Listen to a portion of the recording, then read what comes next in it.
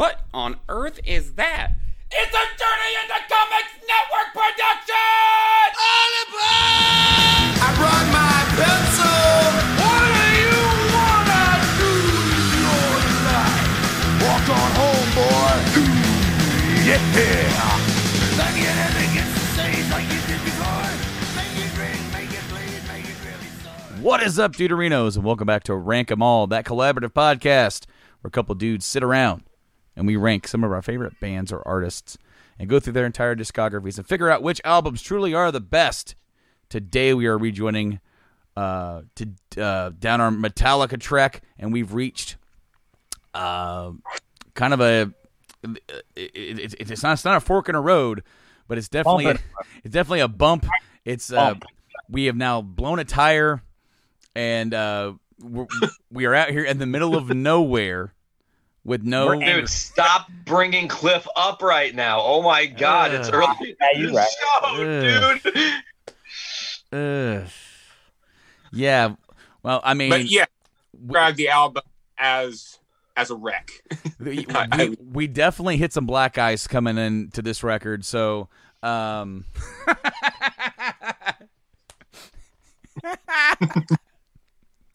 guys, we've reached Stand Anger. Before we carry on, you guys can check us out on all podcasting platforms. Just search Rank 'Em All, and you can also check out the website rankemall.rocks. First time I can actually really say that at the beginning of an episode. We got our own podcast feed and all that jazz. We're going to be doing some other bands going along the line as well. But guys, before we get there, we got some other stuff to rank. Before we get there, we got to go down the ranks and introduce ourselves. I'm Brando, and joining me, as always, is the Podfather, Nate Phillips. Bro, how's it going? How's everybody doing on this fine recording day? On this fine recording day, because all these episodes are not out yet. So it's like we started this. It was sunny. They are when they are. It was sunny, air conditioned, and now it's like we're heading. It's still the same year, and nothing has really changed too much. There's still a sense of existential dread. So, yes. Also joining us here today is the one and only Dr. Dongo, Dick Tyner. Howdy do. And last, but certainly not least, the one and only surveyor, the prospector of doom,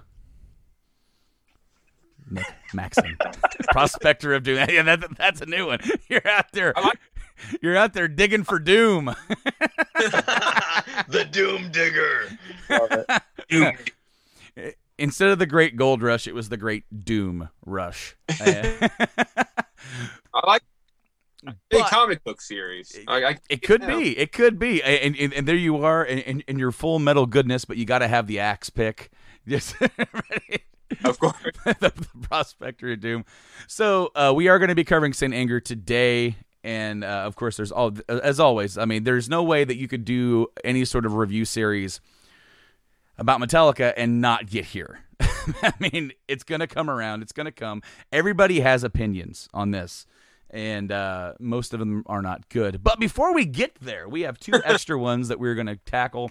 This is the first time. Now, so the reason why we haven't done extra songs before is because we all lumped them into the Kind of Garage Inc. bonus episode. Because, I mean, they were all kind of sporadically done, and then they're all collectively put onto one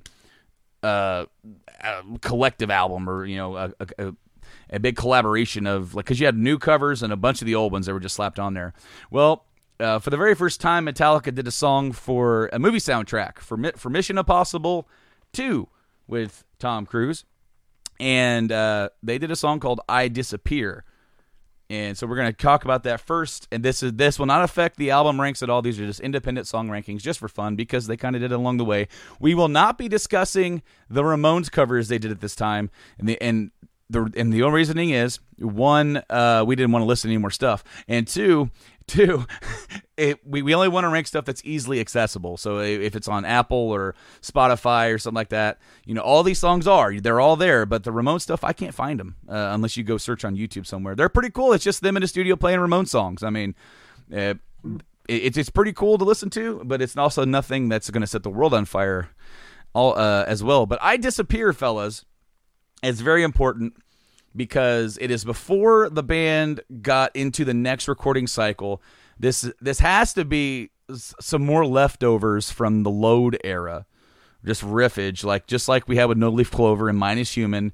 This is also the very last song, recording that has Jason Newsted on it.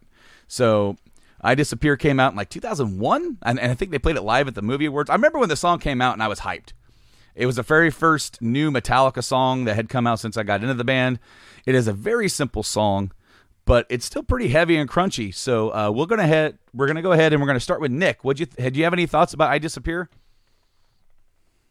I liked it. I think I might have liked it more than anything on Saint Anger. Yeah, right. Yeah. The video was insane.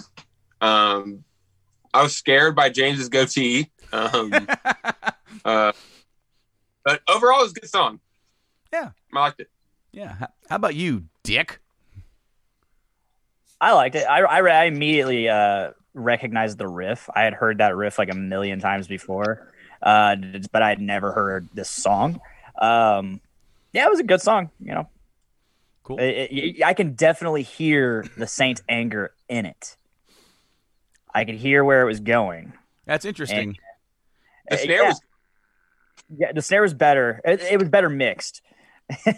Who knows? Maybe if the Saint Anger snare was mixed better, it could have been salvaged, but we'll never know. Yeah.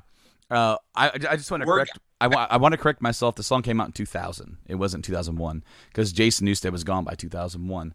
But I Disappear was his last thing. This is a pretty decent song. It's pretty simple, pretty straightforward. Yeah. The vocals, the lyrics are very simple. The guitars are very simple. The solo is simple. This is the most simple song in this entire trek of this entire episode that we're going to be doing. And it's honestly one of the most pleasing to my ears. Nate, what are your thoughts about I Disappear? Let's go to the notes. It says here, I wrote punchy intro, still very Load-esque. We kind of talked about that. These are leftover songs, or at least ideas. Maybe they didn't have a complete song yet at the time, but they finally put two things together that they turned into I Disappear. The heavy verse riff is very angular, which I love because it's kind of a callback to the old Metallica days. You got that kind of Ride the Lightning vibe, even though it's not. It's very, very new Metallica sounding. I don't want to get people all kind of confused. Minimal chorus is badass. There's not a lot happening in the chorus. It's mostly a snare drum and just a wow, wow, wow, wow of the wah pedal behind a really strong vocal line that is very impactful. Awesome acoustic guitar is buried in the mix. Again, if you're listening on the Zune device, have a drink. You will hear this amazing acoustic guitar in your ears. The bridge solo section is them really unleashing their old school when they just turn it up and just, you know what exactly what I'm saying. And then the acoustic is now chunky guitars, which is cool. They take the acoustic line that is in that chorus and turn it into the main chunk of that end part of the song and really, really punch it. The song, as I wrote, slaps. And I also want to mention before we get out of here today, I know we're very early in the show, but at some point today in this episode, we will have a special guest making an appearance on the show, and I'm very excited for that. I'll cue you guys in when that's happening. Awesome. Well, Nate, how many times has I Disappear been played live? I have to go to Metallica songs. Give me 30 seconds. You don't have it ready. You don't have it ready. I did. This is the one I didn't get ready for. All right. Well, then we're going to come back to you because we're going to circle back around to Nick. Do you got a rank for this one, pal? 5.75. 5.75. And Dick. 7. I gave this song an 8. Every time I hear it, it takes me right back to 2000. I'm a little kid again, oh my God, new Metallica, this is great. And it always makes me want to. It almost has a very Fuel aspect to me, where it just makes me want to drive fast. But Nate, do you have the number and do you have a rank? I have the number. The number is 92 live performances, which is actually a lot more than I expected. I kind of wish it was even more, though, because it is a really good tune. And as far as rank, I'm going to just open up with some real truth here. Nick said something that is factual. I can, without question, looking over the notes. Oh, no. Almost factual. Aside from one song, this is higher ranked than anything else on the entirety of Saint Anger. This song for me is an 8.75. I love it. It gives me the nostalgic vibes really about this song. Yeah. Cool. Awesome. So up next is the next release from the band, Ish, that came out before Saint Anger. Of course, the band got together. Jason Newsted left the band, guys. He said sayonara, and then the rest of the guys started sitting down with a therapist, Phil Toll, and started working out their issues. And in doing so, they ended up renting out a space instead of their normal studio space. They ended up renting out a space in San Francisco called the Presidio, and they started writing the songs there. And it was during this process that James left for rehab for his alcoholism, and he was gone for almost a full year during that time period. He was gone, and I think maybe he wasn't gone from Metallica for the whole year, but they didn't start working again for almost a whole year because he was gone for like probably 7 months just for himself, and then at the very end of that portion started coming back, started dipping his toe back in with his band life. And really, if I want to be honest, I think James came back a completely different person. I feel like before that, anytime we saw him with anything Metallica related, there was a mask. There was a character of James Hetfield that he felt like he had to portray in order to not to subvert fan expectation. It was like a protection. It was like, you see this because this is who I am. Meanwhile, after this aspect, I feel like he started to become more comfortable with who he was. Sure, there's still a bit of that frontman vibe, when he's on stage, but like when you see him talk, like during the Black Album or anything like that, he has a certain vibe about him, a certain character. Yeah. And then after post-rehab, he's very vulnerable. Because if you watch the documentary Some Kind of Monster that documents that whole period and then the recording of Saint Anger, it is very obvious. He is not comfortable with what he's doing. But anyways, to then rewind back, during that time when he was gone, it was just Lars and Kirk. They didn't have a band. They didn't have anything. It was Lars, Kirk, Bob, and Phil Toll just hanging out and talking about what's going to happen. Are we even going to have a band? Are we going to do anything? And that's when the band got reached out by Swizz Beatz. They were doing like a big compilation, rock, metal, and hip-hop. And, of course, the song also ended up on a movie soundtrack. I believe, was it Biker Boys? It ended up on there. Well, the Metallica said, what the hell, let's do it. And they slapped together some stuff that had been recorded from the Presidio stuff. It wasn't specifically created for this, but they put a few things together. They put together a crunchy sounding riff and let Ja Rule rap over it. And that song is called We Did It Again. And then James comes in with the chorus with something that has nothing to do with anything else that's talked about. I believe the line is more than this, never more the whipping boy. And one of the deleted scenes from Some Kind of Monster, they actually, Lars and Kirk try to convince Ja Rule to sing that part. He goes, what if we did like a little thing where like, he's been singing it, but what if you sang it kind of like a, like a different play? And he goes, man, what's he saying? Like, never more the whipping boy. He goes, nah, man, I'm going to leave that to James.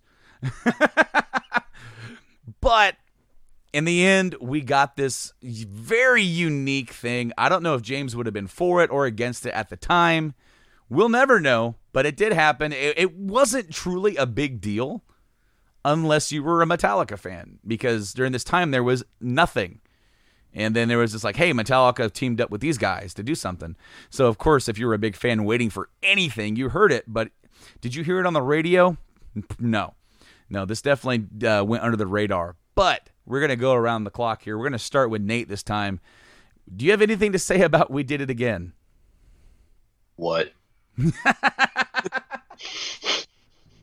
That's literally my notes. And I didn't even spell what correctly. I spelled it W-U-T. What? All lowercase, no marks. It really is. Like, okay, listen, I knew this song because back in the day you showed it to me, and I kind of vaguely remembered. But I have a different headspace on now. I'm like ranking these songs, thinking about and okay, so there's some interesting stuff musically that happens. The riff is kind of cool, sure.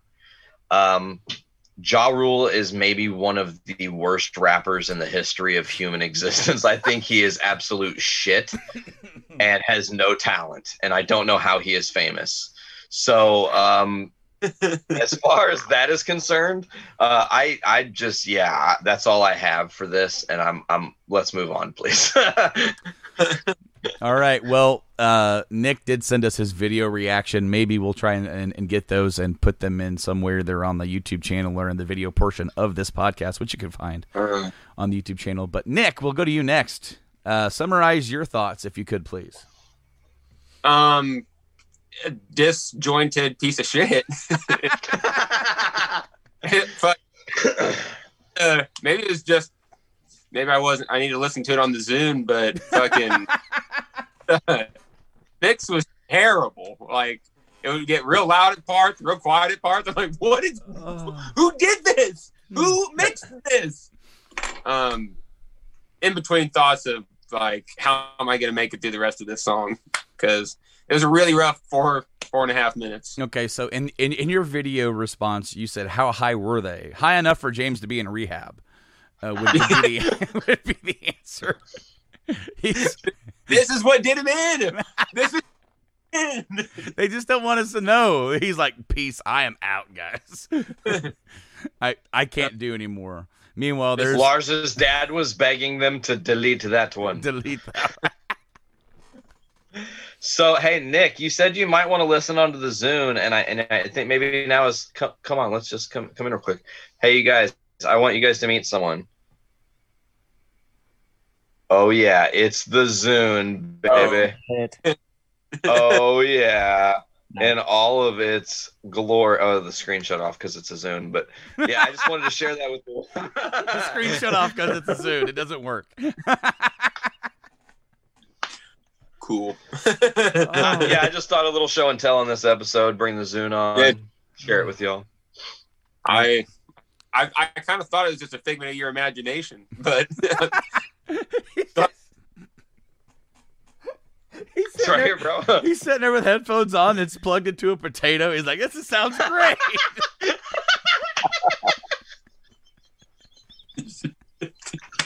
Oh God. I think putting headphones into a potato might be a better hour spent. Dick, do you have any thoughts about We Did It Again? Oh man, well, one, you said it. It was just, it's slapped together. Mhm. Like, and Nick said it. The mix is terrible. It's just all over the place. But the riff is really cool. Yeah, no, I like the riff, the main riff. The verse That's the riff only is awesome. thing I have to say about that. Like, I almost wonder what this song could have been had it been, mixed better, and James did the whole thing because Ja Rule. Ja Rule. All I gotta say is Ja Rule. All right, Like, Dick. why does this exist? Dick, we'll start with you. Give me a rank. 4. 4. And Nick. 4.5. 4.5. And Nate. I do have one final thought. The chorus of the song, or like the pre-chorus of the song, just when you thought it was over, just when you thought it was done. Yeah, that's how I felt about the song as they continued to loop back through time and time and time again. So anyways, I gave this song, and this might be the official bar going as low as it goes, 2. 2. Awful. I also gave this. Also gave this a 4. And I believe that makes that the lowest rank so far. We still have a whole album to get through. I'm not trying to. We have time. Cool. Now let's actually start the album. All right, so Saint Anger was released on June 2003. In fact, I do remember the album actually came out early because it got leaked onto the internet. I do remember the day I got the album. We were going to go down on vacation, and we were going to be gone over the weekend or into the next week, and we were going to be coming back through after it came out, so I was going to pick it up on the way back, but we stopped on the way down, and I picked up my very first Metallica shirt that I'm not wearing. It was the Ride the Lightning shirt, and while I was there, it was out, and I'm like, what? It's out? So I picked that sucker up, put that in my Discman, went down towards St. Louis, went back there in the back seat of my parents' car, and this first song hit me with the snare. So let's just, before we truly start, there are two things that we're going to address right away. And Yes, two things that we're not going to continuously bring up as a this and that. We may just, I mean, we can. we can just by saying the fact that this has affected the score. But we can all agree, all four of us, throughout the entire album, the snare is a problem. Yes. Every single song. It sounds like the snare itself is actually undertuned. Like they started to get it to tighten and they just fucking gave up. Like Dick went in there and was the drum tech that day and just put his 30% in, just tightened it a little bit. So that's good enough and walked away. It's just really flat to me as a drummer. What it is it sounds like I was the drum tech. I was asked to go find. I was like, "Hey, we need a snare. Go grab a snare real quick." I couldn't find one because I'm an idiot with drums. I actually know what a snare is, but just for the sake of the story. And I see a trash can. I'm like, oh, yeah, whatever. Trash can go bang. Trash can go bang. The Blue Man Group does it. That should almost be the episode title. Trash can go bang. Go bang. So the next key point here, guys, is that the mix sucks across the board. It is a very bad mix. Now, I understand what they were going for. I just don't think it was very well done. The idea is that the band was trying to find itself as far as find its character, find everything. So they pretty much said, let's hit the reset button. Let's not worry about trying to be anything that we were. Let's try to be just jam and do something. So they wanted something very raw, very like they didn't know what they were doing, and it comes across very well in the final product. So they definitely succeeded. But if I could be honest with you, when they did the Ramones EP, they did it. They recorded it in the rehearsal space. They didn't really do separate tracks. They didn't clean it up. It was raw. It was punk, right? In the overall mix, does it sound bad? Yeah, but that was kind of the point. As a bonus DVD for Saint Anger, what they did is that they went into the rehearsal space and they played these songs. They just played them. And the mix sounds better on some of those than it does on the final album. And the way I see it, just me personally, if they wanted that band is first starting off kind of vibe, that, not even the Kill 'Em All vibe, like more like the Garage Days vibe, just them, and you hear extra noises and you hear them like laugh or fart or burp in between the tracks, just extra. If they wanted that vibe, just do what they did for the DVD, and that's the album. Honestly, because even the snare is still there, but it's in a room and they're recording it all, and it's kind of buried a little bit more. It doesn't like tin you right in the ear as you're trying to listen to this. So those two things, snare and overall mix, affect this album greatly, and the other issues are on kind of a per song basis. But the very first song that slammed me right in the face when I first turned the CD on was Frantic. It was one of the first singles. I think it was like the second single or something like that. And it is one of the music videos. It is one of the ones they play live occasionally. Frantic was also the first song they played from the album at the Metallica or MTV Metallica Icon event that they did about a month before the album came out. And that was your first snippet of what new Metallica was going to sound like. Also, let's just say that Bob Rock plays bass on the album. He also is the producer. And the new bassist, Rob Trio, does not actually play on the album. He toured, but he didn't join the band until they were pretty much done with the writing, at least. He didn't actually play on the album. He just learned the songs and they went forward. They picked him for the Icon performance. Yeah. That's when they kind of finalized it, is that they were going to have to play. And so on one hand, that's good, because I could see him coming in being very intimidated, being like, oh my God, I've got to come up with something, or I have to do this right. But I could also see him like, I just got $1 million to join the band. They paid me. And then they're like, all right, here's the song and learn it and play this. And he's like, oh my God, this is your new shit. This is Metallica. Calling his friends back home. I don't know how long I'll be in this band, because I don't know how long this band is going to be. But Frantic, guys, we'll go ahead and start with Nate on this one. Nate, do you have anything to say about Frantic? What do the notes of Destiny have to hold for us today? Overall, the notes on this entire album are much shorter. You covered the things that we're not going to talk about. So let's just dive into it. Chunky riffs, deep tuning. First two things I notice for Frantic. They're chunky and deep in their tune. Tonally, they're different. The pre-verse is actually kind of banging. I like it. The distortion's cool. I love that they drop into the like melodic thing for Keep Searching, and this search goes on and all that right before Frantic. Thematically hooking, like I kind of dig that. The outro is good. It's chaos. It's chaotic, and it's chaotically good. The song overall was pretty great. I liked it. All right, and Nick. First thing I wrote is it sounds weird. Not a huge fan of the vocals. Easily the worst opener. Usually I think the openers are the bangers. And it definitely, like, compared to the rest of the album, like, yes, it's closer to banger status than other songs, but still not quite certifiable banger. And my last note was, my search goes on for a better song. All right, Dick.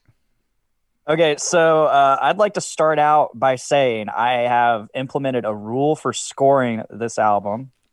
Every song, because of the snare, gets an automatic 2-point deduction. So, but that kind of introduces me to a problem, because if I say a song is an 8, that technically means it's a 10, which there are no 10s on this album.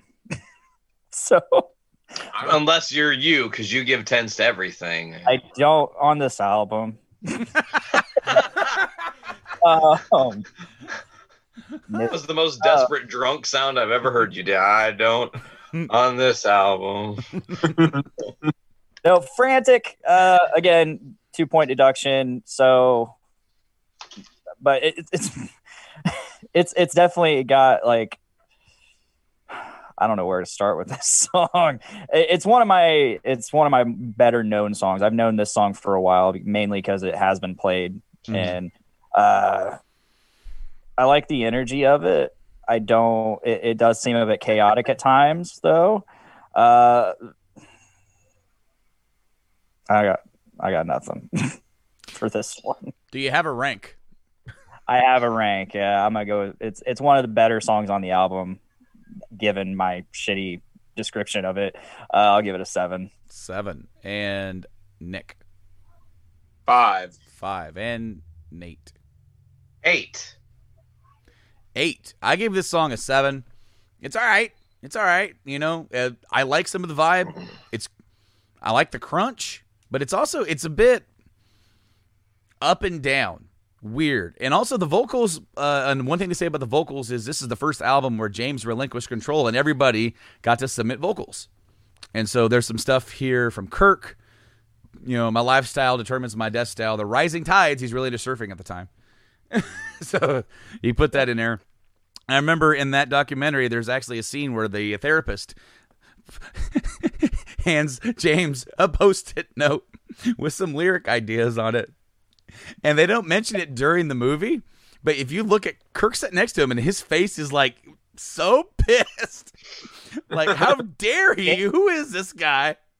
If you guys have copies of the movie, watch the movie with the commentary on, because Metallica does a commentary track, and it's hysterical. As this is like, I mean, they've only watched the movie a couple times, so this was like they were on a tour bus watching this thing, and they were remembering, like, oh, I remember this, and like, watch my face, and you just see him all pissed.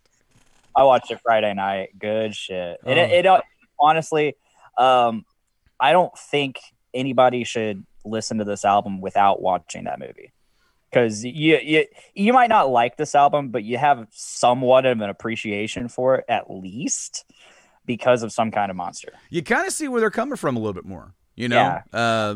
Like, especially when you hear the songs that didn't make the album, then you're a little bit more thankful. Like especially because there's a scene with Cliff Bernstein, their manager, and he brought them in and they're going to play what they have. and it's kind of quick clipped together, but you see they kind of just show a clip where he's like kind of like looking around the room at some point. But like the first couple of songs were like the heavier, like this, was it Saint Anger and like I don't know, Frantic or Sweet Amber, and they had his attention.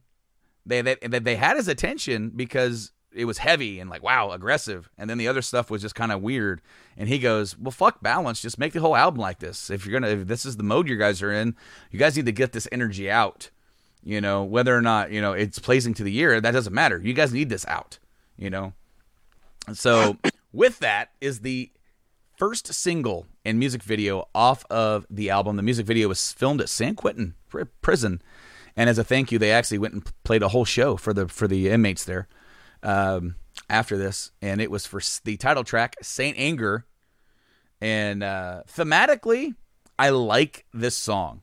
I get it. It's like a healthy way to release anger.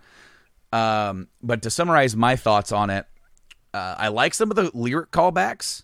That's kind of cool. Fuck it all and no regrets. That's a Damage Incorporated lyric callback. And then I hit the lights on these dark, hit the lights. So pretty cool that they're doing that. But the song is long, and I feel like it gets repetitive when it doesn't need to. I feel like because the song's like 7 minutes long or something like that, and That's a great summarization of this whole album. Yes, you're gonna hear me say that a couple different times in this album, that this song would be better if it was more concise. Because I like the riffs here for the most part, and I like how it slows down for the verses. But the part about the verses I don't like is that it's so repetitive in the lyrics. Like there's not enough variance. There's that cover that I sent to the group chat, that Gershak cover of this song, and he actually changes a couple of the lyrics around to make it not as just him saying the same thing over and over. And I that actually caught me off guard, and I actually like that. But overall, I used to like this song more, and when I hear it back, the length of it deters me. So we're going to go over to Nick next. What do you think about Saint Anger? Let's see. The intro sounded like clustered. If that's the right word. I loved it when the vocals kicked in, though. I like the chorus. And I wrote that the flush it out vocals are just silly, right? Flush it out. Just flush it out. Just yeah, it's like okay, guys. But overall, yeah, it's one of the better songs on the album. Let me just say that the absence of Newsted's backing vocals are they're definitely missing here. I know that we talked about, there was some talk about whether you like his stage presence or not. He kind of has a bark to his vocals. But quite literally, if you listen to Kirk sing backing vocals for Frantic, I'm going back to Frantic just for a second with the "You Live It or Lie It," the dude sounds like Kermit the Frog trying to sing metal. You live it or lie it, you live it or lie it. It sounds so fucking weird and out of place. And then you flush it out, you flush it out. There's some of that here too. Dick, we'll go to you next. What do you guys say about Saint Anger? I'm with you. I used to love this song, back in when I first started listening to Metallica, because that was when I first heard it. Mm-hmm. As time went on, especially recently, it just doesn't stick with me quite as well as it used to. However, I mean, it is again one of the stronger points on the album. Thankfully, it's at the beginning. You haven't lost interest yet. It's just the that beginning it's like, okay, what's about to happen, and then mud, it's super muddy mix coming right at you, and then James's vocals are fairly fucking good on this song. Other than that, I got nothing. Nate, what do you got, bud? This song started off with more chonk. That's that sound that Dick doesn't like, but it's the chonk. That's the sound they committed to on the album, and it's going to be there. Lars goes off, though, at the beginning of this song. That drumming, he is going hard in the paint. That's not stock drumming, if you know what I'm saying. The slow Zen transition into the verse is done with brilliant intent because it's a buildup, a wall of sound to literally take it completely away and crush it into nothing and make you listen to what's being said. Even though I agree with you, Brando, I think the vocal lyrically in the verses are very bland. I do like the style. I wrote also talking about the callbacks of both Damage Inc. and Hit the Lights there. The chorus has a nice jam. The bass is hard to find until the verses, and then it's in there, and Bob Rock is shining, I guess you could say, if you want to call that shining, but it's Bob putting in his 30%, I guess. Anyways, the song is thrashy. It's about the thrashiest I think they get on this album. And then at the end I wrote, set my anger free. Because he says that one time, free, and I liked it. But anyways, yeah, that's my notes. Free. Now I will encourage, as I said, go check out that cover from Gershak. They actually did the song sounds so much more tighter, and they actually did they trimmed some of the fat on the song. So that kind of solves my issue with it. I gave this song a 6. Nate, would you give this one? I like this song slightly better than Saint Anger, and that Saint reflects Anger? on my score. Or not, or Frantic. I like this song more than Frantic. My fault. And that reflects in my score. I gave it an 8.25. 8.25, and we'll go to Dick next. 7.5. 7.5, and Nick 5.5. 5.5. And so far, what is going on is kind of what I thought would happen for this rank. I felt like that Nick was going to be the most harsh. I felt like Dick was going to be the next harshest or least harshest. I was going to be kind of like below Dick a little bit, and Nate was going to be the most least harsh. Just wait. Just it's getting ready to change completely here in the next few minutes. Do not worry. Just because it started beautifully does not mean the ride ends well. Yeah, if you thought I was 4. So what's funny, Nick, is that you said in your reaction video to we did it again. You're like, it's almost like they wanted Saint Anger to sound like this. And honestly, I think the album would have been better if it would have just sounded like the We Did It Again stuff, even though it was erratic and kind of jumbled. I feel like it was more together and it sounded more pleasing to the ear than what we get. It's like they wanted to dip their toe into the new metal kind of sound. Mm-hmm. I think I wrote it in my notes somewhere. Like, there's a couple times where they it doesn't sound new metal, but you can tell it feels like they're wanting to. And then I heard We Did It Again. I'm like, this is what they wanted to do, and they just didn't have any more than this. The next track is Some Kind of Monster, and it is a long boy. And I love aspects about this song. This song's got a killer riff. I like the idea, thematically, of building a monster, kind of like a Frankenstein monster. And but overall, I feel like there is just some parts of this that just drag on. And that's my initial thoughts. But we'll go with Dick first. What do you think about Some Kind of Monster? Oh boy. I absolutely love the main riff. Like, that riff is so heavy, and despite its simplicity, it's just so heavy and so cool. And then as the song progresses on and gets thrashier, the drums just I don't like them. I don't like what Lars is doing in those thrashy sections, because it's just, again, without bringing up the mix, but I'm going to bring up the mix. It's just mixed so bad that like those drums like completely clutter up the whole goddamn song. So, yeah. If you guys can hear my kids, I do apologize. This is a little bit of a different recording space for me. I can hear my kid over there wooing. He's either crying and upset, or he's wooing like Ric Flair, and I can't tell which. So, no, Dick, I do agree with you. Lars likes his drums to be higher up in the mix anyway. He likes that. I mean, and you're definitely going to hear that on the next album too. No, I won't, because it blows my speakers out.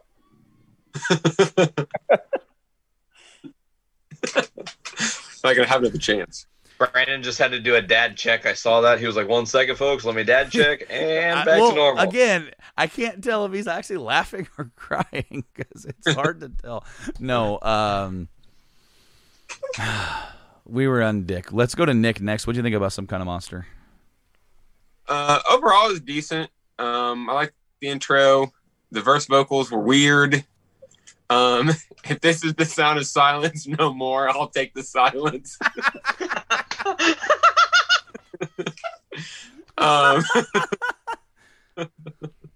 And then I said the best part of the song was the last 3 seconds. Oh God, I forgot to mention that. That's so weird. Like, what was that? I was excited. I'm like, oh, oh no, never mind. I don't understand what it is. Like, and they don't explain it in Some Kind of Monster at all. Like the actual movie. No. I don't. I didn't even get a just showing them doing a bunch of weird shit on film and then be like, hey, let's put that on a song. Didn't even get that. So, Nate, over to you, bud. Immediate headbanger. I like the riff. The riff is cool. The drums might be tonally bad, but Lars is killing it. I mean, the things he's doing are great. It's just muddled and shit, and that's unfortunate. It does keep your head bobbing. You keep kind of. I also wrote, what the hell are these lyrics? Seriously, what? Well, anyways, the drum breakaway during "We the People" is cool, where it's like it just like kicks into that. Also, "We the People," just want to throw that out there. The song is definitely longer than it needs to be. Mm-hmm. And my final notes, you guys, I'm so excited to say these notes. This is what it says: frog voice chant ? Ominous, I aim in us. What? Ominous, I'm in us. Well, I wrote I aim in us.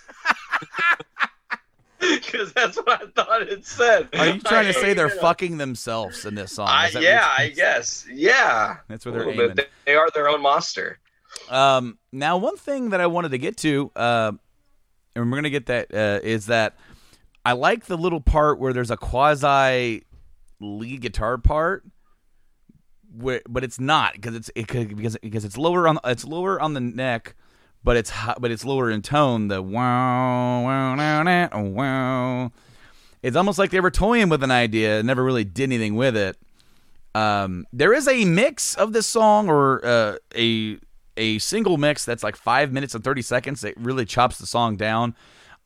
Bob kind of mixed it a little bit differently. I think it does sound a tad better, but the one big problem when you have a song of this length is that when he did the cuts and edits to shorten the song, sometimes the transitions aren't as smooth because it almost sounds like they have riffs that are transitional riffs. They just had riffs. And, you know, they've had this issue back on like Injustice for All, where they're like, we have riffs, and we have riffs, and we have more riffs. Like, what about here? Can we put a riff here? What about this riff? I have this riff. I want to use this riff. But James, riff sandwich. But does this riff need to be? You know, he has Riff Master on his tattooed on his knuckles, or no Riff Life or whatever, and it's just like, yeah, no, he's got riffs. Nate, you got a rank, bud. 7.25, and you know what? We've already fucked up this episode because I've not been telling you guys any I'm gonna get back to it. After we rank this one. Okay. So we'll go to Dick. 7.25. Me? Yeah, you. 7. 7. Me. All right, and Nick. 5. 5. I gave this song a 6. It's aight. I wish it were shorter. Now let's rewind. How many times has Frantic been played live, Nate? 192 times live. And Saint Anger? 183 times live. Yeah, those are the two most played songs from the album. And Some Kind of Monster. Less than you think. Way less than you think. And they're, oh my gosh, this is an interesting fact. There are only 3 performances of Some Kind of Monster ever. Wow. All of them take place in the Midwest. 2 out of the 3 take place in Illinois. 1 takes place in Indiana. 1 time in Chicago, 1 time in Fort Wayne, and 1 time in Peoria. Over the course of 3 days August, they decided in 2004 to play that song. I almost went to one of those shows. That was the Summer Sanitarium, 04? Yep. I wanted to go to that pretty bad. Yes, sir. All right, so now we're going on to a song called Dirty Window. Yep. Yeah. All right, so... What an intro. I like the idea. I'm judge and I'm jury and I'm execution. I like that. I don't really like anything else about the song. I don't. All right, so we're just gonna go to start this one. We'll go to Nate. Nate, do you have anything for Dirty Window? Fast and grooving, slow breakdowns, back to a blasting beat is cool. I do dig the guitar tones in this song. It does have a haunting, evil breakdown. Weird I outro. I don't know what that means, but I wrote it I the letter, EYE the word, and then I the letter again. So I'm not sure. That's the part where they're going, I Oh yeah. I breathe out the voice of denial. Yes, it's strange. It's a strange outro. Yeah. But I did like the judge, jury, and executioner 2-line. It is one of my favorite parts about that song. Yeah. That's my only favorite part about that song. But And let me give you the number because it's going to surprise you. Okay. Way surprise you. All right. 31 live performances. That's 31 too many. Did the people ask for their money back? Oh. Just for that song? It's like, can I get like a prorated ticket refund? All right. You give me like 83 cents on the minute. Yeah. I thought that song is bad. All right, we'll go to since Dick was talking, we'll go to him next. Do you have anything to say other than bad? Sucks. Okay, yeah. Any other adjectives here? Terrible. No. No. So is this a 4? This is definitely a 4. I really fucking hate the look out my window and see it's gone wrong. Court is in session. And I slam my gavel down. God damn it, James. I love the part where he's like, this house is clean, baby. This house is clean. This house is clean. This song is what spawned Lulu.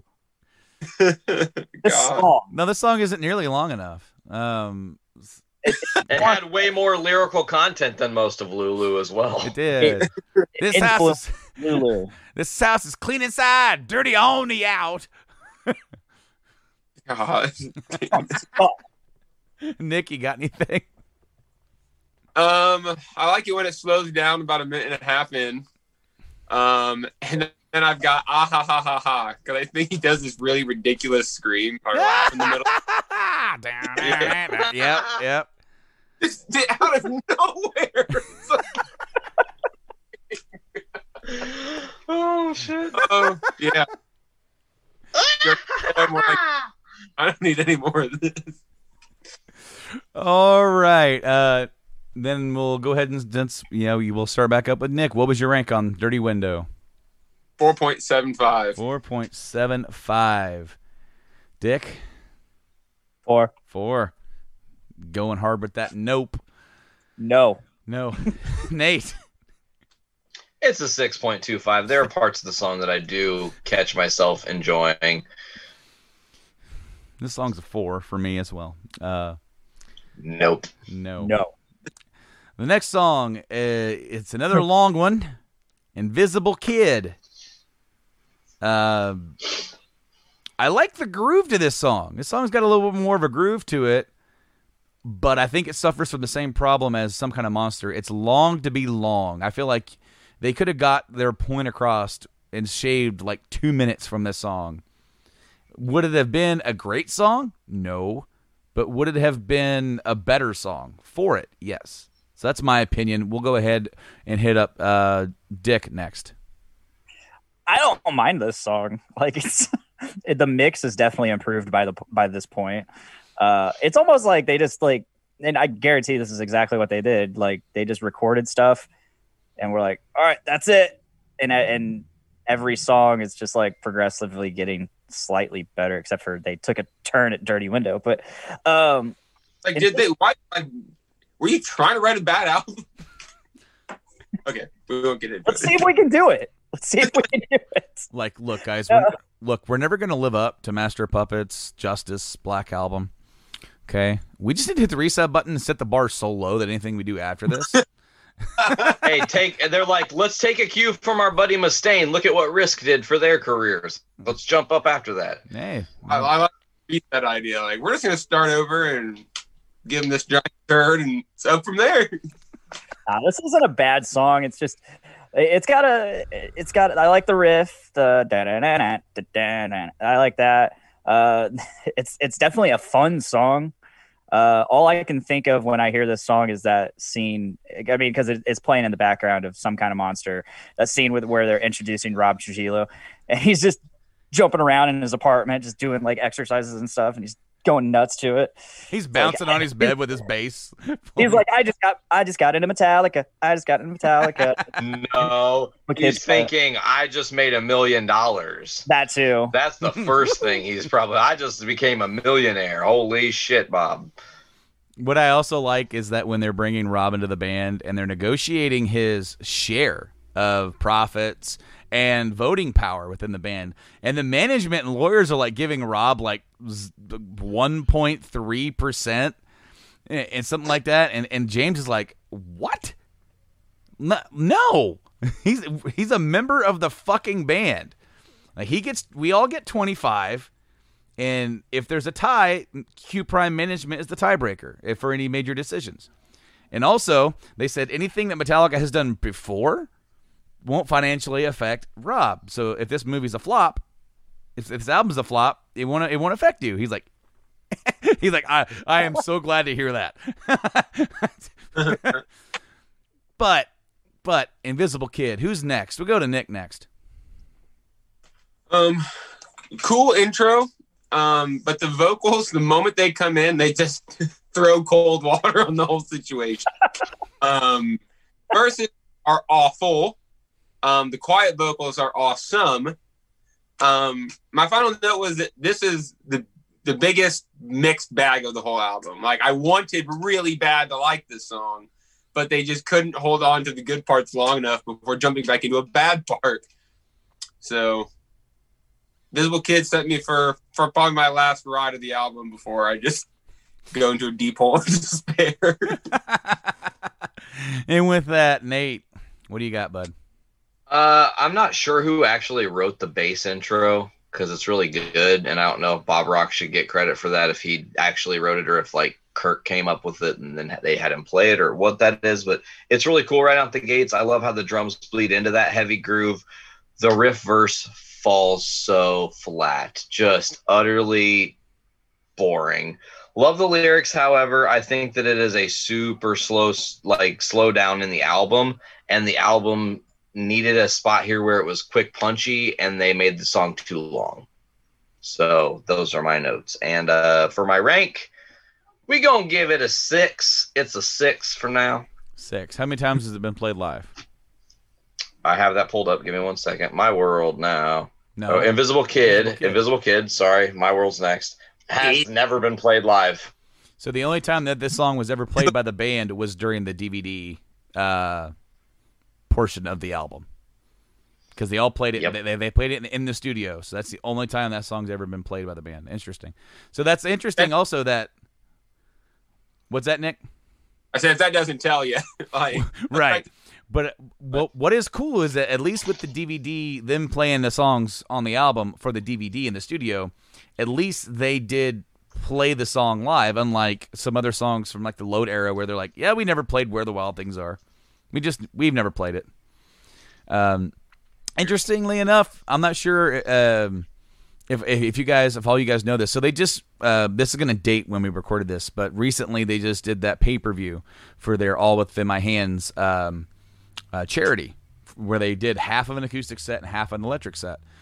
and it was like $15 to get, so I got it and watched it just because I'm hey, it's something to do on a Saturday night, right? And they played. Are you ready for this? "Wasting My Hate." What? During the middle. Oh, that's awesome. They said, "Here's a song we haven't played in 56 years," and I'm thinking, "Oh shit, it's gonna be like something from like." Like some maybe it's "No Remorse" or something from like Kill 'Em All, and it's like starting with that little groovy little dun dun dun dun dun. I'm like, no way. And you know what? Here's the thing, and not to just sidetrack too much on St. Anger, but that song is never a huge let's jam this. I mean, it kind of is for me due to memories, but that song, anytime I hear that song live, it's gonna get a pop from me. And it kicked. It actually did. Like, it sounded crunchy. Just thought that was really cool.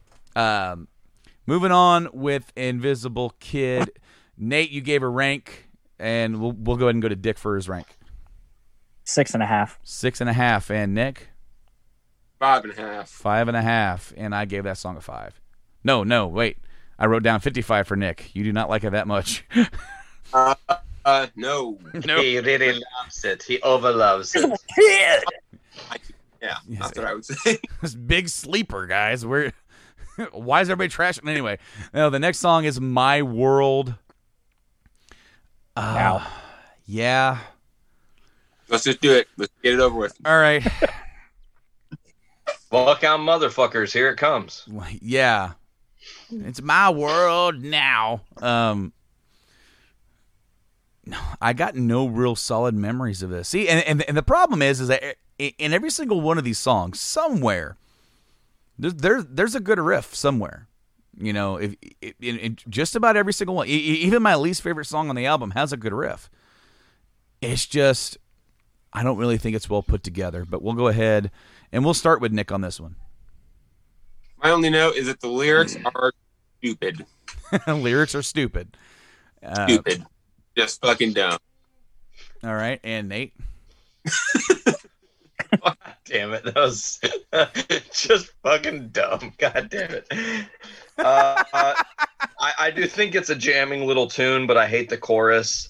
I hate I don't know if it's ironic or but putting "suck it" in a song like that, like James, I know you do it for Memory Remains live and all that jazz, but this moment it does not fit. It does not vibe for me. James let this bad song out of his head. That's literally in my notes. I wrote, he let a bad song out of his head. The heavy jam does save the song for me, and I do like the singular line in the vocals, "God, it feels like it only rains on me." I really do like that part. They kind of go overboard there in the amount of times they say it and the amount of different ways they try to inflect it with the feels and all that shit. But yeah, I'm not that a fan. Is the best part of the song. Never been performed live. Never been performed live? No. No, sir. And I couldn't remember if that was this song or if it was "Shoot Me Again," so I was looking it up with the lyrics. And I do like not only do I not know the answer when he whispers it and then he comes back and shouts, I don't even know what the question is.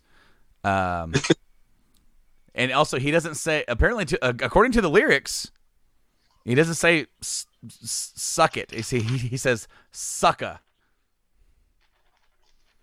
Like Booker T. Sucker!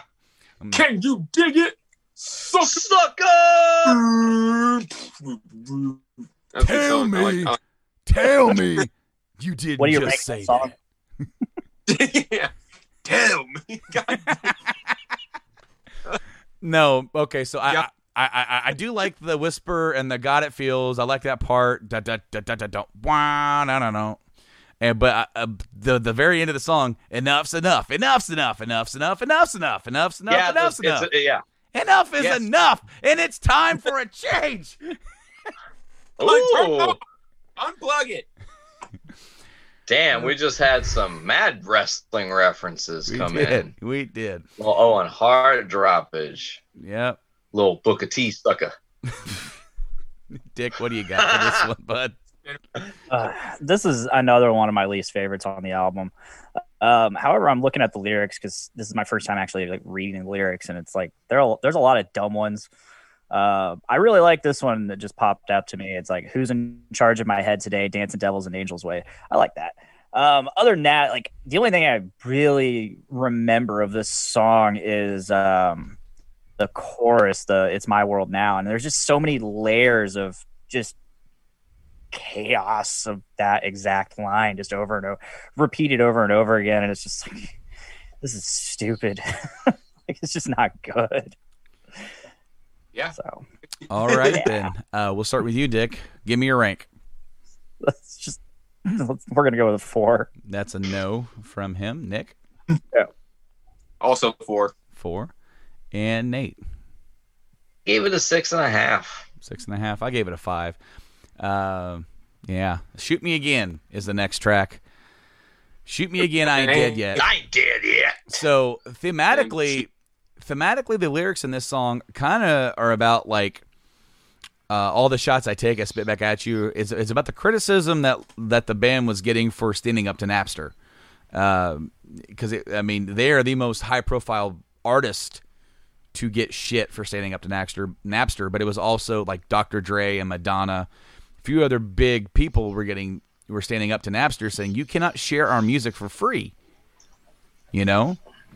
And we've gone through the entire discography now without talking about that little chapter of the band. And if I remember correctly, what really set it off was that there was a leaked version of I Disappear that came out before they were done with it. So Correct. And somehow a radio station got a hold of it, and somebody told Lars, I didn't realize that you guys were done with that yet. He goes, we're not.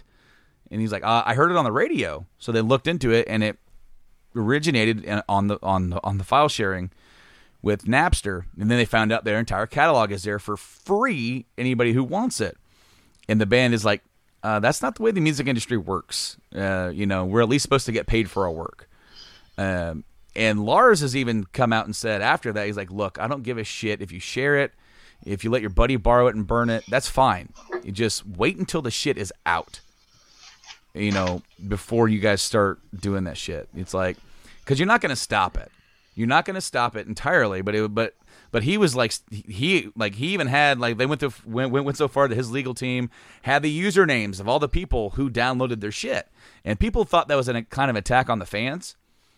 Whereas he was just saying, we know who did it. It was all associated with this app or this website or this program that allows you to share MP3s for free, and we deserve to be compensated at least so much for our work. So thematically, Shoot Me Again was the band is getting hit heavy by fans saying "fuck you." They're running their CDs over with the steamroller. It's almost like the Beatles when the Beatles came out and John Lennon said we're bigger than Jesus, and then all the Christian Beatles fans are like burning their Beatles albums and shit, because they're sacrilege. So who cares? But I mean, it was that kind of vibe where the fans kind of turned on them, and it was like, you know what? No matter what, all the shots we take, we're going to spit them right back, and we're going to come back hard because we care about our art and our music. And I can tell you, and I'm not going to lie, and I know people listen to this. Everybody has done it at some point and downloaded something off the internet that is for free. You wouldn't download a car. If I could 3D print a car, You wouldn't download that spaghetti dinner. Dude, if I had that Star Trek, it's not a vaporizer, but the little like the materializer, and I can get authentic materialized spaghetti dinner without doing the work, I would. Yeah, I guess so. It might not be healthy for you because I mean, what's in it? But Space no. food. No, but that's where we are with Shoot Me Again. There's actually a really cool riff in Shoot Me Again that I like. It's the one of the times where he says, all the shots I take, I spit back at you, but the riff is like dun dun dun dun dun dun dun dun dun dun dun dun dun dun. It's got a spit back at you. Dun, dun, dun, dun, dun, dun, dun. It's not all good, but as I said, there's riffs in this entire album that are really cool. We'll shoot it over to Dick next. What do you think about Shoot Me Again? This song just really makes me feel like they just had a bunch of shit and they were just throwing it at the wall to see what sticks. Mm-hmm. And it ended up being one of them. But that being said, it's like it's not the worst song. It's just it just doesn't stick with me. Mm-hmm. Yeah, I definitely like that it's about the whole Napster controversy, or so we think, and that's about it. Well, what I like is that they wrote about it, but made it to where it can mean more than that. Super ambiguous. Yeah, well, and you know, and like James is usually good at that with the lyrics anyway, where it for him it's about something, but for it can mean something else, something different for everybody else. So we'll go to Nick next. What you got for Shoot Me Again? My only note is that it's silliness. That's all I wrote. Is that it's just silly. Yeah, it didn't stick out to me at all. It's kind of cool that what you're saying about Napster. I get maybe I'll listen to it again and like it a little more in that light. But yeah, it did not stick out to me remotely. Are you going to listen to it again though? I'm gonna have to shoot myself again. I'm not going to listen to it again. Spoiler. Another thing that I do like, and it's just, I don't know why I like it, but it's just the way James says when the song strips back and it's just him. Like the way it just the attitude in his voice is that shoot me again, I ain't dead yet. he gets that register way down. I do like that. But Nate, last but not least, man, what do you got? Literally the only thing you said, Brando. The shots you take part with that riff is awesome. It's like one of my favorite parts of the song. I literally wrote much too long because the song itself is too long. And Wake the Sleeping Giant, because they were waking up from their slumber of kind of, malaise of drugs and alcohol use. And it's kind of, the dual linguistics of how he says things, talking about the media and everybody waking them up from their slumber because, they're being called out, and it's kind of like you're pissing off this giant that could come at you and rip your throat. I look to Eminem when I think about that. Like anytime he gets, sidetracked by some media-based shit, he comes back with, shots at them. So I really do like the lyrics in that part of the song. Never been played live. No real surprise there. My rank is 5. Rank is 5. How many times played live did you? I was looking at something else. Was that 0? Null. Never. 0. All right. So 5. I gave it a 6. We'll go to Dick next. Rank. What was it? 5. 5 as well. And Nick. I also gave it a 5. 5. So the next song on the album is one of my sleepers. I love this song. My rank doesn't really fully appreciate that. So this next song is Sweet Amber, and it is thematically about James' battle with alcohol. It is, and some of the way that the lyrics are written is using what I want to get what you want. It's almost kind of like the duality of the person who's fighting with addiction,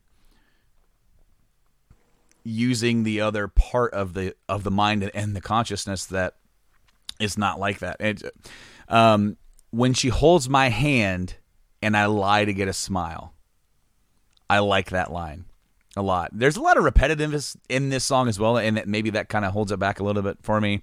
There's another line that is, chase the rabbit, fetch the stick. She rolls me over until I'm sick. She deals in habits, deals in pain. I run away, but I'm back again. So it's like no matter what you do, it's like man, I got to knock this shit off. But then it's like, well, here I am again. Yeah, drink it up. Because you do find comfort within that, especially someone who is truly, truly addicted and it's having bad effects on their relationships and family. I got a kid over there that's like banging on my door. Let me in. She holds the pen that spells the end. She traces me and draws me in. But then there was a line for the very beginning that is actually in that documentary where like the radio stations wanted them to do some sort of promotional thing. And the band is like, why should we do this? And they're like, because they will boycott your next single and they won't play it. Like, really? Even if yeah. And so the whole line is like, watch your back so you won't stab mine. instead of wash your back. So you wash your back, you wash mine. We're in this together. No, it's like, no, you do this for me, and I won't fuck you over. And so he was able to make that work within the thematics of this song. But I love so lyrically, number one, it really, wow, okay, this is weird. As I looked over the About section on Google when I typed in Sweet Amber lyrics, so I could just be reminded of what spots really that I liked. The genres for this album. Do you know what this genre for this album is? Mm-mm. There are two. Number one is metal. Number two is groove metal. Oh. Okay. I'm not sure where they're getting that. Okay. I don't hear much groove in this album. But Nope. But I really dig Sweet Amber. It's one of my favorites on the album. I feel like it is one of the songs that it is a little bit more pleasing to the ear than the last 6 songs we've heard. There was also a guitar solo that got nixed. That was originally in the mix of this song, and they took it out. So we're gonna just punt it over to Nate. Nate, what do you got for Sweet Amber? Soft blues intro into the thrashy heavy jam is cool. They cut loose in the song. Lyrically, it's there's a lot of stuff going on. Mm-hmm. It's a lot of bouncing around with the almost the Master of Puppets theme of pulling you by a string to get things done in a certain manner. The song has some tribal parts to it that I really like. That there's like a tribal transition that gets the head bobbing a little bit. Overall, this is one of those songs that I won't skip, but it's not a song I've ever like actively seeked. Like, oh, I gotta fucking jam Sweet Amber. Yeah, and it's actually been performed one time live, September 4th, 2004, Lubbock, Texas. That's cool. You got a rank for me on that one? We'll just go ahead and get that while we're here. Sweet Amber, 5.5. 5.5. We're going to head over to Nick for his thoughts. The only note I have is that I like the riff at 4 minutes. I don't even remember the riff, so it sucks that it's. And I made a note of liking it, and it wasn't even memorable. Damn. I give it a 4.5. 4.5. And Dick. I don't hate this song. I don't love it. I don't really have any problems with it. It's there. Yeah, that's all I got for this one. Rank? I'm going to go with 5. 5. I gave it a 7. I really do like the song, but it truly is never as sweet as it seems. So, that Nick was listening, that Nick likes is like, I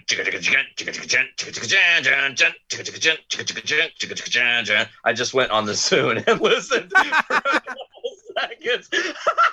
God damn it. Heard it here, folks. Live Zune listening. Oh, yeah, I did it. I had to know. Wow. That sounds like a riff I'd like. Yeah, it's good. It is a good. It totally stands out. If it would have been the intro to the song, I was like, fucking sweet, because I just started it from there. I was like, oh yeah, that was a cool part. Canary Nicole on this album. The next song is The Unnamed Feeling. It was also a single, and they actually did a video for it as well. It is my favorite track on the album. I feel like it could be shortened by just a tad. But overall, it's the closest that this album gets to like a ballad. I think thematically it's kind of a ballad. But I actually do like the heaviness on this song as well. But next we'll go to Dick next. And do you have any things on Unnamed Feeling? I'm with you. This is probably my favorite track on the album, which I didn't even realize it was a single. I like the video for it too.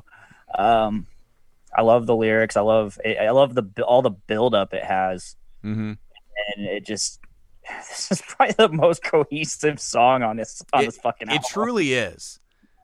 It's a little long. It's long, but it doesn't. It's one of those. It's a long song, but it's not like some kind of monster where it just drags. It's not like Saint Anger where it just drags out.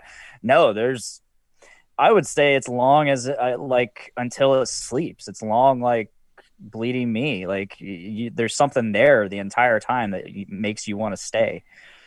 So Awesome. I'm gonna give this song a 7.9. 7.9. I can't give it an 8. All right. Well, because of your rule. Nick's right? face just then was amazing. He was like, 7.9? That's the dumbest shit I've ever heard. Well, let's go right to Nick. Nick, what do you got to say about the Unnamed Feeling?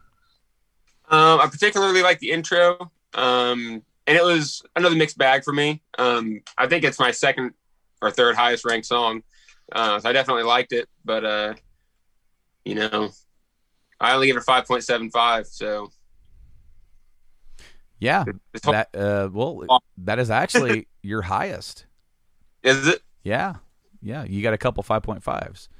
But I just want to say real quick, one of the things I really like there's a couple different things that I like here lyrically. I like the cross my heart, hope not to die, swallow evil, ride the sky, I lose myself in a crowded room, you fool, you'll like. There's a lot of things that like somewhere in these lyrics you can almost find something that like, man, you can kind of feel a little bit like, man, I've kind of like been there like at some point, like emotionally. The only part of the song that doesn't okay, so he's done this a couple times on the album, James has, where like he goes overboard on the scream and the angst, and I get why. Thematically it fits with everything else that they're doing. It doesn't necessarily mean that I like the way it sounds, because it's the near the end of the song where he's like, yeah, get the fuck out of here, I just want to get the fuck. He overstresses his voice quite a few times on this album. And it's like, I like the lines, I rage, I glaze, I hurt, I hate. I want to hate it all. I like that part, but it's just that whole part where he's just like, he's up and down with his vocals, and he's like, I get why they went there because it fits with the tone, but it definitely doesn't fit with the tone of this song all the like, and maybe it's just me. But next we'll go to Nate. What are your thoughts and rank? This is definitely the dark horse on the album. It sets a dark tone and atmosphere. I'm going to jump in my notes a little bit because I want to pull that last bit at the end and talk about it. I think that the riffs are building tension throughout the song, and then the vocals pull into that tension even more. The guitar work in the chorus is beautiful. The acoustic guitar that's playing throughout the choruses. I Wait for This Train toes over the line is like hands down one of my favorite lines in this song. The heavy chorus into the bridge is amazing. The song jams while being unsettling. Now, the thing I skipped in my notes is something that I want to talk to you guys about, because it's something that I might be the only human on earth that thinks this way, and maybe you guys will go and take some time out of your next couple months to do this, but go watch the Butterfly Effect movie, Ashton Kutcher. It used to be my favorite movie. And then I want you to, as soon as you're finished watching that movie, re-listen to this song and tell me that they are not the fucking same story. It is the craziest mind-bending thing without being the exact same thing. And obviously they're two totally different creations. They meld together so brilliantly that it kind of has fucked me up literally since I saw the movie in 2004, whenever it came out. Yeah. And my hold on, not the rank, but yeah, live performances, 17.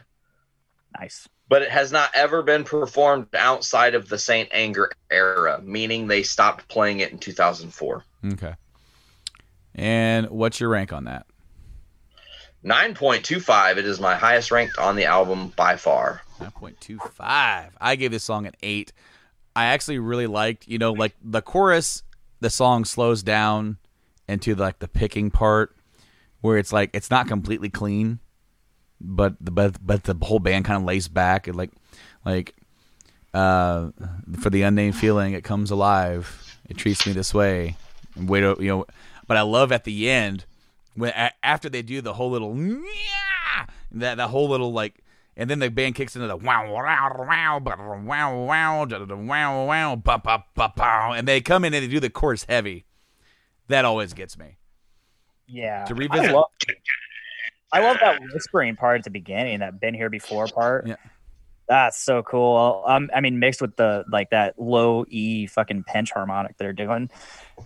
Been Here Before is also lines up with the Butterfly Effect story of him going back and trying to that's so cool that you mentioned that. Like it's really weird. And not to mention, like, it's again, Butterfly Effect used to be one of my favorite movies to watch, and like I want to do this now. You got to tell me what you think when you're done. But yeah. All right, the next Did song. we just finish that one up? Yes, we did. Yeah, it's all ranked, and we're ready to move on to Purify.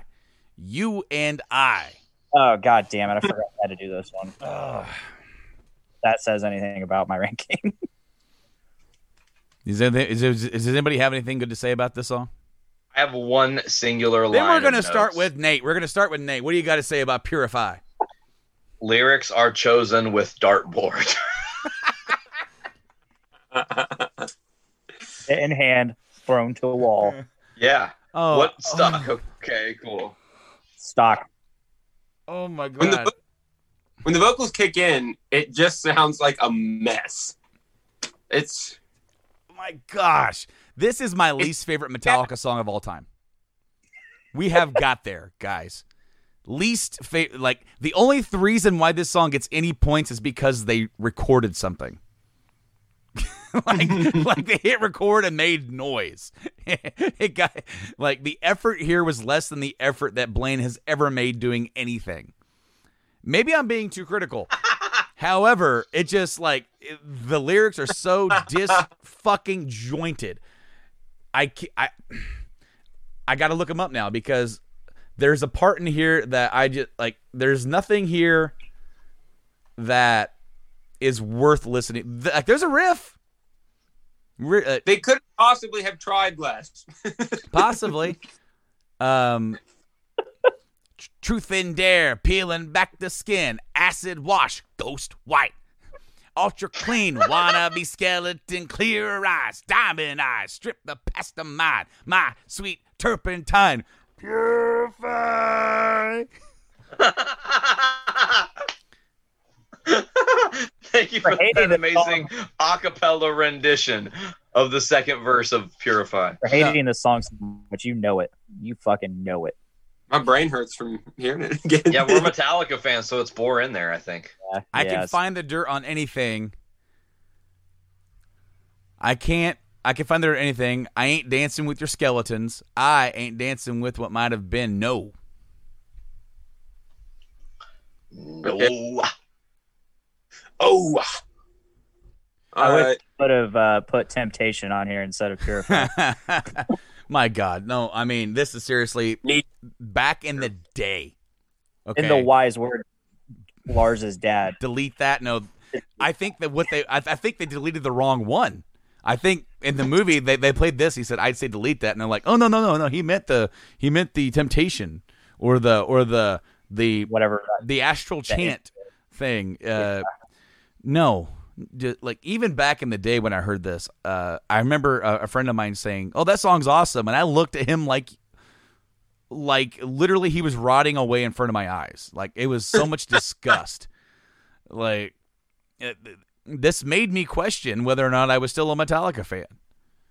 This made me question all the other songs I listened to like up to that point. Have they been tricking me the whole time? You know, there was a while there that I forgot I took it off of, like, when I made a playlist, I didn't even put it on there. It sounds like you need The Cure. I do need the fucking Cure, because that song is better than this one. I gave this song a 2. You're clearly choking on the bad seed. This is a fucking bad seed. Nate, what's your notes say? No, literally, lyrics are chosen with dartboard. I give it a 2.75. 2.75. Well, you liked it just a tad bit more than me. How many times has this been played live? It is 0.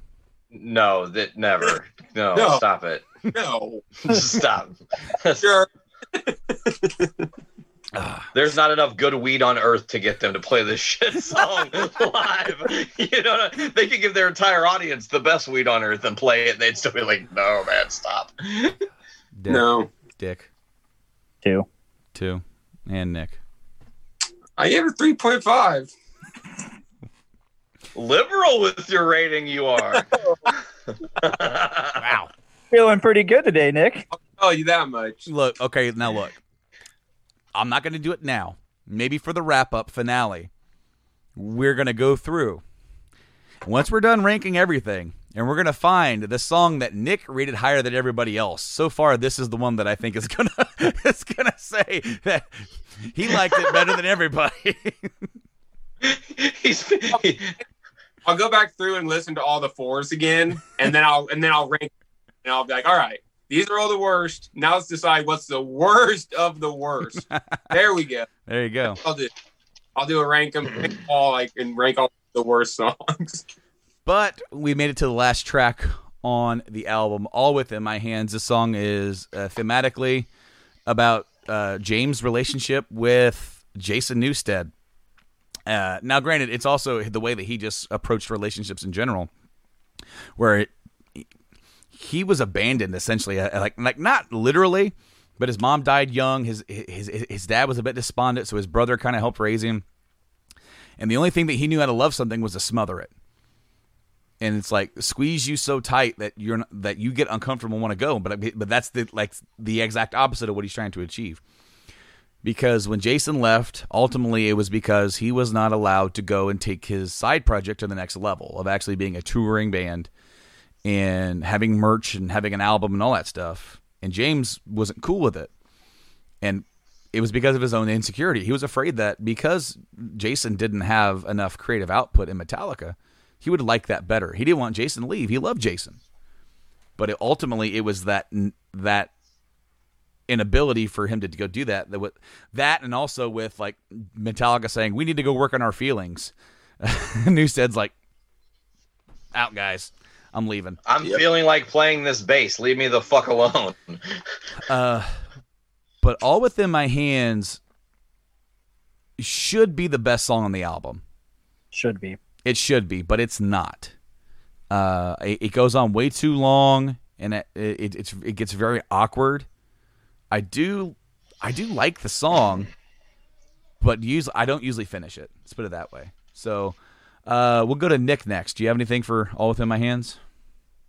I like the intro. That's about it. All right. And Dick. I like this song. I'm not particularly a fan of James's vocals, again, because I think he's just overstretching. It's like he went into the song with his voice blown for a lot of it, or at least a lot of like the yelling, like belting parts. I really like the lyrics. I love the riff. This is again another one of the more cohesive songs on the album. And Nate. Okay. I think the song is heavy and fast. I like the sludgy pre-verse. It's simple, but the fast guitar is cool in the verse. The heavy and punchy choruses are great. What the fuck is that word? Undeniable groove. That's the word I wrote. Vocal and harmonies are nice, and one of my favorite things in the entire song is hands. And then boom, it explodes into this very loud sound. So it's like the whisper hands, and then it punches. I gave the song an 8.5, and it has been played 7 times total. 4 of which have happened in the last 2 years. Now, they have completely redone the song for like acoustically. And it has completely changed the overall feeling of the song. I think what I mean by that is like thematically it's still the same song, but I feel like the redo of the song, it's so much, it fits so much better. And I would like for them to do an acoustic version for almost every song on this album. Because to see if it sticks. Well, because of how well All Within My Hands came off. It really did. Him sitting there, James, and working out how to make this song more pliable, more playable, and easier on the ears. It worked, and we're gonna get there eventually because they played it for the S&M 2 album. But we rank S&M 3 in a few years, and Brandon's like, "You guys, I can't even believe I have to fucking say this, but the acoustic version of Purify is my favorite song of all time by Metallica." He would just be so stunned, like, fucking killer. All right, so you gave it an 8.5, It has been played Here. how many times? 7. 7. Okay, so I gave it a 7.5. Dick, what'd you give All Within My Hands? I'll give it a 6.5. 6.5. And Nick? 5. And 5. Ladies and gentlemen, that is it. We have ranked Saint Anger. Good. We are done. We made it. We have survived. Brando's average album rank is 5.77. Nate's average is 6.65. Ah, 1 point of a point away from 6.66. God damn it. Yeah. Dick is 5.65, and Nick is 4.86 with an average master rank of 5.74. The highest ranked song on the album is The Unnamed Feeling at 7.72, and the lowest is Purify with 2.26. That takes the cake because that has officially made it the lowest ranked song that we have done so far, followed by We Did It Again. Which we're done. We're not thinking it's over, and it's not. We are safe, man. We're not doing it again. Yep. No. Nope. But guys, thank you so much for suffering through that with me. It definitely was a trip to re-listen to the album. I remember when it first came out, I was just so hungry for it. I loved it. But I think we've all been there at some point. Like, we're just so hungry for something new that when we first hear it, we think we like it more than we do. I don't hate it. Like Dick said, if you're going to listen to the album, watch the movie. I remember Nate and I, we actually went into the theaters and saw Some Kind of Monster when it came out at the East Side 10 Theater. Yeah, Way Lafayette. back, yeah, we came over to Lafayette. We sat in the theater and watched the entire thing. We loved it. It is still one of my favorite documentaries of this day. I think it's really, sure. Huh? For sure. Yeah, no, it gives me a greater appreciation for it. And I will say this: I can't just turn on Saint Anger. I have to kind of be in a mood for it. Sometimes there'll be a weird time where one of these songs will just come up randomly, and I won't skip, and it'll bang. You know, sometimes it's one of my favorite songs. Another time, I remember one time Some Kind of Monster came on, and I jammed to the whole thing, and I'm like, man, this is better than I thought. And then when I went to go rank it, I'm like, no, it ain't. But but you know what? Definitely, everybody has an opinion on the album. Go check it out. I think someone's trying to tear down my house currently. I'm not sure if you guys are hearing it on the microphone, but I'm pretty sure there is a giant lumberjack in the next room with an axe, and he's just like, nope, this house is now salvage. So with that being said, I think we got Scrapping it for wood. Yeah, since they're scrapping it, we've got to wrap it here. Again, thank you guys for joining us here today to listen to us talk about Saint Anger. Please go listen and rank it yourself. We'd love to hear what you've got to say about this album and all the albums. Of course, if you are following along and you know what album is coming next, please join us on the next episode as we listen to Death Magnetic. But until then, of course, for Nate Phillips, Nick Maxon, Dick Tyner, I have been Brando. And just when you thought it was over, shoot me again. I ain't dead yet. We're coming at you with Death Magnetic next week, guys. Have a good one. Until next time, rock on. Adios.